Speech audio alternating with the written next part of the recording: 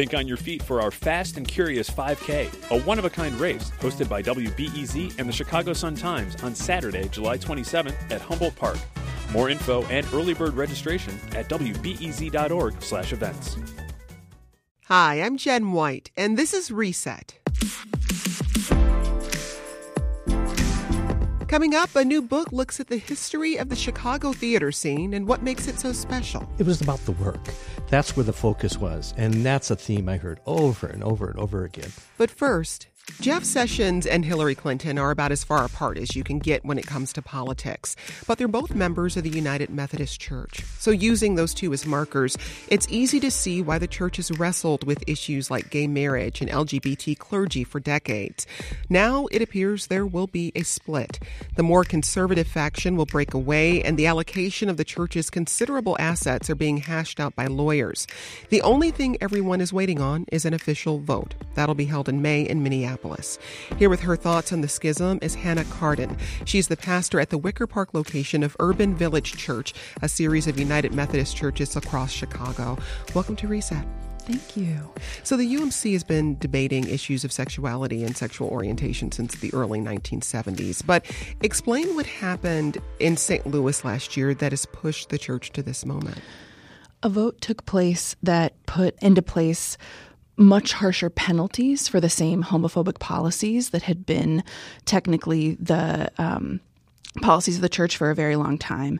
So the consequences for clergy who chose to do same-sex marriages, for queer people trying to get ordained, were going to be much more significant and more for their congregations. And it was also, I think, simply a testimony to where many of the church were that caused great mourning for those of us who are queer or who love queer people and see the ways in which God is doing so many good things through queer and queer-affirming churches, of how far away we were from many of our colleagues in the church.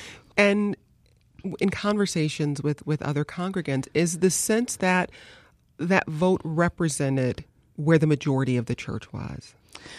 I think congregants understood what is true, which was that it represented how big the division was between different parts of the church. The church that I serve, Urban Village Church, many of our sites are majority LGBTQ. We, from day one, we do marriages. We nourish and hire and are led by LGBTQ people. That's our reality. And that's our reality in this region, where that's the reality for many churches. In other parts of the country and other parts of the world, that's absolutely not the case. And so I think it really demonstrated that we're living incredibly different realities of what it means to be alive, to love Jesus, and to be church in this time. Well, last Friday, the Council of Bishops' office announcement that a, quote, proposed agreement on the separation of the United Methodist Church has been signed by church leadership. Regional Bishop Sally Dick said she and others, quote, came to the painful conclusion that we just can't go on like this. While a pastor in southeast suburban Lansing was quoted by the Tribune as saying, "I don't think we're in a split. I think we're in transition." What does your gut tell you about the church's fate? A way that I often think about things in my life is how would things be in the kingdom? And then what is the next step forward that reduces harm, right? Because I think the hard thing is that the kingdom reality of the church is that everyone would realize what harm has been done. We would come to the revelation on this day of Epiphany that God made LGBTQ people and has filled all of them with enormous love and gifts and light, and the harm we are doing must stop, and we would acknowledge that harm, and we would do reparations for it, and we would move forward together. No matter what happens, that's not what's going to happen next, and so it's not going to feel satisfying. It's not going to feel good. It's not going to feel right. And we have to do something. We have to move forward somehow. And so many proposals have been made for this big meeting in May, and one of them is this one that just came out this week that seems more likely than some of the others to pass because people from different constituency groups that have pretty radically different ideas about what should happen agree on it. And so my gut instinct is we don't know anything until May. This seems like one possibility for moving forward with less harm, but we are a radically democratic denomination. Nothing's real until everybody votes on it. And so I'm sort of waiting. When you talk about harm, yeah, help us understand what you mean by that. I mean, kids who grow up in churches where they know that everyone who's there believes that they aren't as good as everybody else, that they can't be a pastor, that they can't get married, that they can't talk about who they are. To me, every single human being is like a Christmas present, right? God made that person one time. They've never been made before. They'll never be made again. And when we create a world and a church where they have to tamp down the light of the fire within because they have to keep secrets about who they are, or when they say who they are met with derision or I love you so much you have to change, which isn't love at all, or they're met with I don't really want to talk about that, it causes harm. Were you raised in the Methodist Church? I was not. I was raised non-religious. So I'm a convert. I was a nun, N-O-N-E. Mm-hmm. And that's the other side that I do want to acknowledge the morning of. I had this profound call to ministry from God when I was in my late teens. And I did, I looked at all the denominations and picked one, right? An opportunity not a lot of people get. And one of the reasons I chose the United Methodist Church was that I grew up moving around all the time. Different towns, different continents, different places. And I had never really felt at home. And I looked at the United Methodist Church, and it was the only church that would ordain me, that was in every single place I had lived growing up. It was in rural Mississippi, and it was in Chicago, and it was in Tokyo, and it was in Hong Kong. And there's something Christ-like about trying to connect us across all of our boundaries.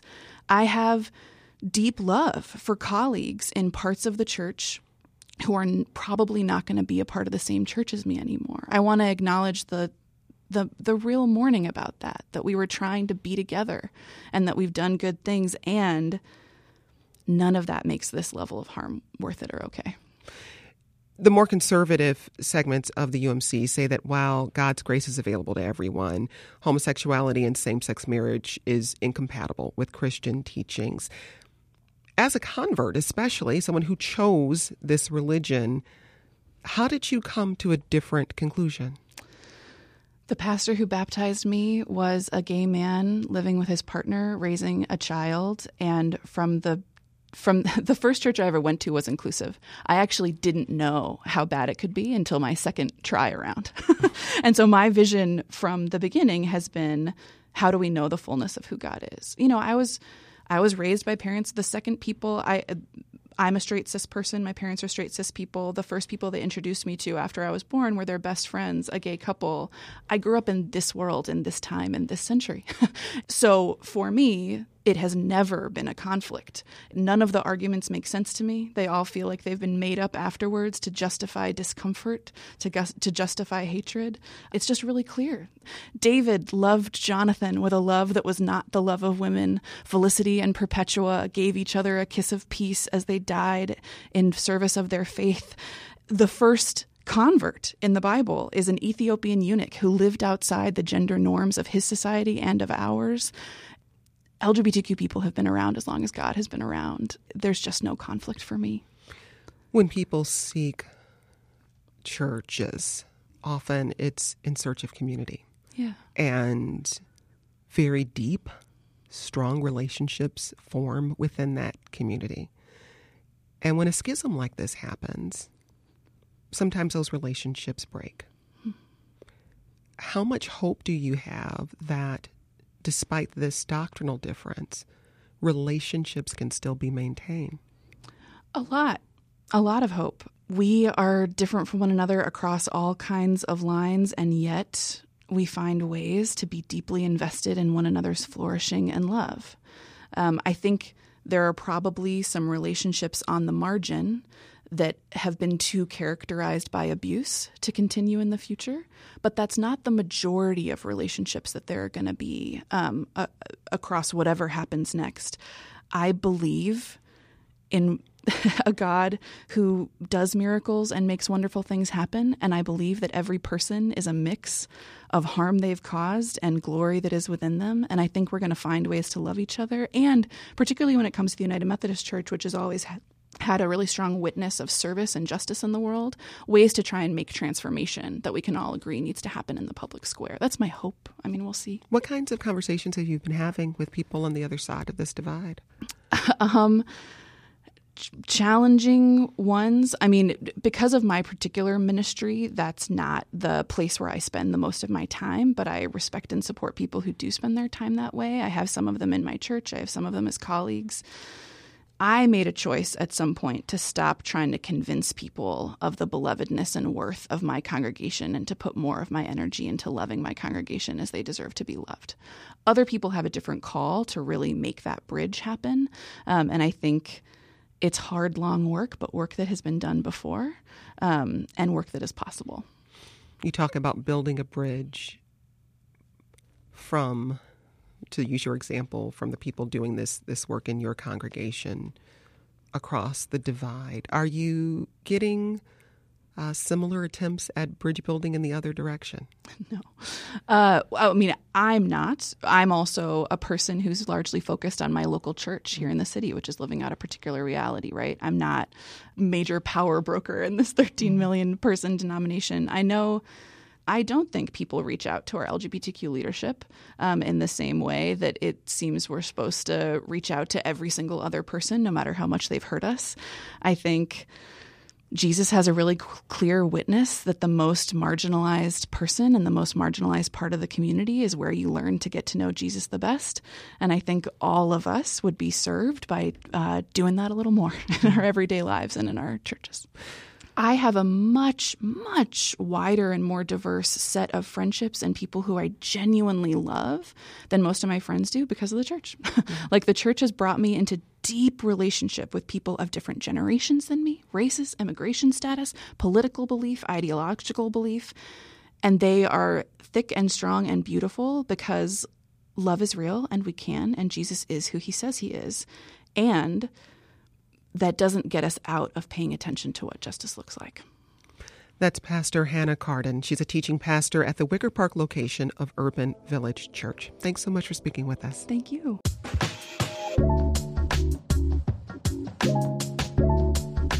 Long before Chicago became the mecca for improvisational performance and collaboration, the city was once viewed as a theater desert. It's a reality that's hard to imagine now, given the talent and productions bursting out of the city today. In his recent book, Ensemble, An Oral History of Chicago Theater, Mark Larson traces the roots of Chicago's theater scene and the city's ensemble ethos. And he tells the story through the people who made it happen. The Chicago theater expert and oral historian joins me now in studio to discuss his book and more. Mark, welcome to the program. Thank you for having me. So what led you to write this book? I've always been fascinated by the story of Chicago theater. I grew up here. I was always interested in theater. In the 70s, I wanted to be a part of it, but that didn't work out quite. But I'd always been fascinated by it. And one of the things that fascinated me was the fact that it went from, as you said, a theater desert, which was Bob Sickinger's line, to what it is today. And today we have over 250 theaters here. And so how did that happen was kind of the question that I had in my mind over the course of my lifetime. Well, you interviewed more than 300 actors, directors, other key people who played a part in Chicago's theater movement. Anytime you do interviews, I know from experience, it's really fascinating to draw stories out of people. But what was the process like for you? How did you ask the right questions? Well, that's assuming I did, but at first it really is very, very exploratory. I have a distinct advantage over you in that I didn't have a live audience at the time it was happening. And I could spend an hour or 2 hours talking to people, finding out what their story is. And then out of that, I often went back for a second interview and asked more pointed questions. But really it was an exploration. I didn't go in with a lot of questions. I just was curious about what their story was, what did they want to share with me, and then we played it that way. Were there some themes that emerged as you were doing these conversations that gave you some sense of how Chicago grew into the theater city it is now? Yeah, that's a great question. As I worked and as I continued doing this, it was over a course of 4.5 years. Yeah. And themes started to emerge, and that then, going back to your first question, began to lead me to specific questions to check out, is this true? You know, One of them was the idea that the city works as a kind of ensemble itself. It's not just a lot of ensembles. and a lot of separate theater groups. But what I kept hearing over and over and over again is that we help each other, and we operate like one large ensemble. Somebody said it's like one large repertory company, so there's a lot of sharing and there's a lot of helping. The other thing I found really interesting and it kept coming up was the way that the older artists would help the newer ones to the city. And that's part of the ethos of the place, I think. Well, here's a bit of actress Laurie Metcalf talking about that ensemble ethos. Nobody thought, I'm going to use this as a platform for myself. It was about how are we going to make this the best thing possible. It was collaborative from the beginning. That's interesting. Nobody thought of it as a platform for myself. Was that something you heard repeated? I did hear that a lot. Yeah. It was later on in that clip, she says something about it's about the work. I said, so it's about helping each other. She said, it was about the work. That's where the focus was. And that's a theme I heard over and over and over again. How do you think about Chicago as compared to New York or L.A.? How is it different? I'll qualify that by saying I've never lived either of those places, but I've talked to people who have and have worked there. And one of the things I heard a lot was that it really is about how do I get myself ahead here. And here there's a real commitment to both the work and to the company that you're working with. And I don't want to over-romanticize that. I think I always run that danger. But I think there's some very distinct truth in that. Recently I went to New York and did a talk for the students and the professors at Hunter College at the invitation of Greg Mosier, who used to run the Goodman years ago. And he titled my talk for me. He said, "Why audition when you can start your own darn company?" And he saw that as part of Chicago's ethos, and a distinct difference. And when I talked to the students and when I talked to the professors, there was that sense of, I never thought of that. We should say, you said you don't want to over-romanticize the scene here, but it has had its fair share of friction to get where it is right now. What were some of those moments of struggle or failure that emerged through these conversations? There's a lot of it. Yeah. Bernie Sahlins, who was one of the founders of Second City, said something in his memoir about this is the risk capital. This is a place where you can take risks and fail. I think there's some truth to that. You don't want to always be failing, but with that comes some failures then, some real busts. The Goodman Theater was doing the Christmas Carol, and they had great success with that, and they decided to move it into the Auditorium Theater. And that was going to be a great thing for two reasons. They could fill the place, and the other thing was they could have another show running at the same time at Christmas time. What ended up happening was this intimate show that worked so well on the Goodman stage was in this huge, vast area, and it just bombed. It was just terrible. But it was an interesting risk. Yeah. It was worth taking. Well, in your interview with actor, director, and screenwriter Alan Arkin, he wonders if it would have been better if he stayed in Chicago. Here's a bit of him talking about that. One of the things I think about periodically, I think a lot of me maybe it would have been smarter had I stayed in Chicago, because exactly what you're talking about. There was a sense of us against the world, a sense of family that was really genuine when I was at Second City, and I've looked for that my entire career and found it maybe 6 or 8 times. When I hear him say that, it sounds like there is a community here that makes failure a little easier, makes taking that risk a little easier because people are just kind of rooting for you. What did you make of that? I think audiences are rooting for you. Kate Piet-Eckert at Steep Theater told me something once about somebody came in, a patron came in and said, I want to renew my subscription. I also want you to know I didn't like anything that you did last year. But there's a sense of what's next. Yeah. Well, as you mentioned, not everybody has a romantic view of Chicago's ensemble ethos. And here's a bit of theater director and stage actor David Cromer talking about that. My thing is finding a way to allow the Midwestern desire to disappear and to not be bothered, combined with the idea that a group can make sort of great work that allows for a very satisfying experience of working together. Sheldon was very serious about this, and it wasn't an ensemble as a romantic notion. It was an ensemble as a responsibility. The responsibility to the group. It was kind of a socialist thing. Unpack what he's saying there for us a bit. He was referring to Sheldon Patinkin, too, who was a part of the Playwrights Theater Club going all the way back to 1953 and seems to have had a way of interacting with and inspiring companies up until his death, which was very recent. About the time I started the book, as a matter of fact, so I never got to talk to him. But what he's talking about there is it's not that romanticized idea of, we're all in this together. And you have a responsibility. Once you become part of our ensemble, once you become part of our town, there is a responsibility to the whole. And I think that's different from the romantic notion of let's help each other out. Were there other interviews that really stayed with you or that surprised you? Oh, yeah, lots and lots. Yeah. Joyce Piven, who was part of Playwrights Theater Company in 1953, and her entire lifespan has really stretched across this entire time of the Chicago theater movement. She started Piven Theater Workshop in the 70s with her husband Byrne, still with us today. Turned out lots and lots and lots of talent like John Cusack and his sisters, Joni and so forth.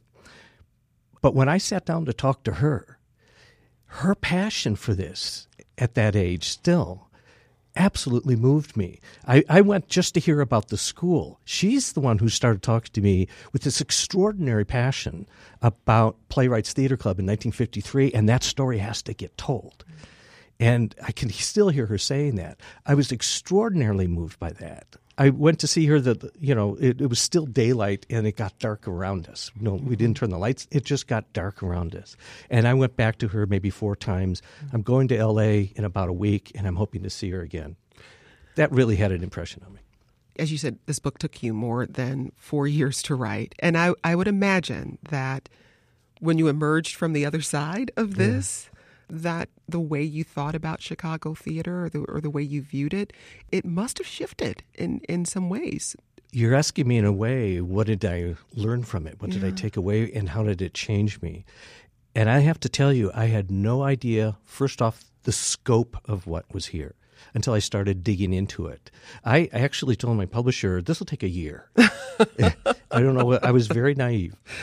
But the scope of it just keeps unfolding and unfolding.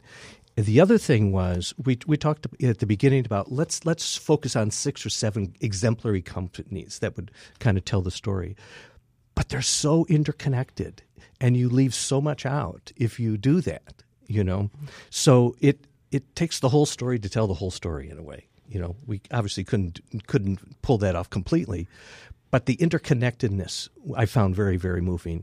And then that sense of ensemble that people have. Every day I got up to work on this book, which is a long book and a long process, I was so inspired by the things that I heard the day before.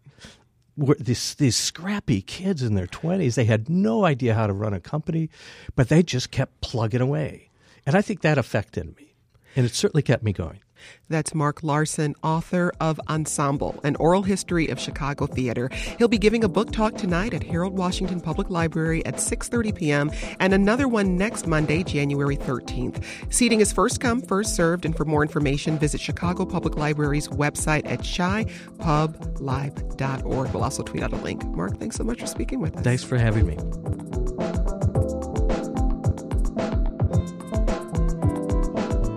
And that's it for today's Reset. If you're not subscribed, do it now. We'll drop new conversations about Chicago into your feed 6 days a week.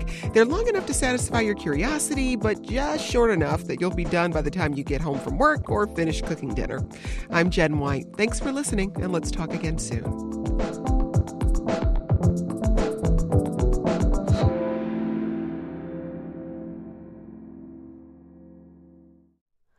Hi, it's Terry Gross, the host of Fresh Air. We bring you in-depth, long-form interviews with actors, directors, musicians, authors, journalists, and more. Listen to our Peabody Award-winning Fresh Air podcast from WHYY and NPR.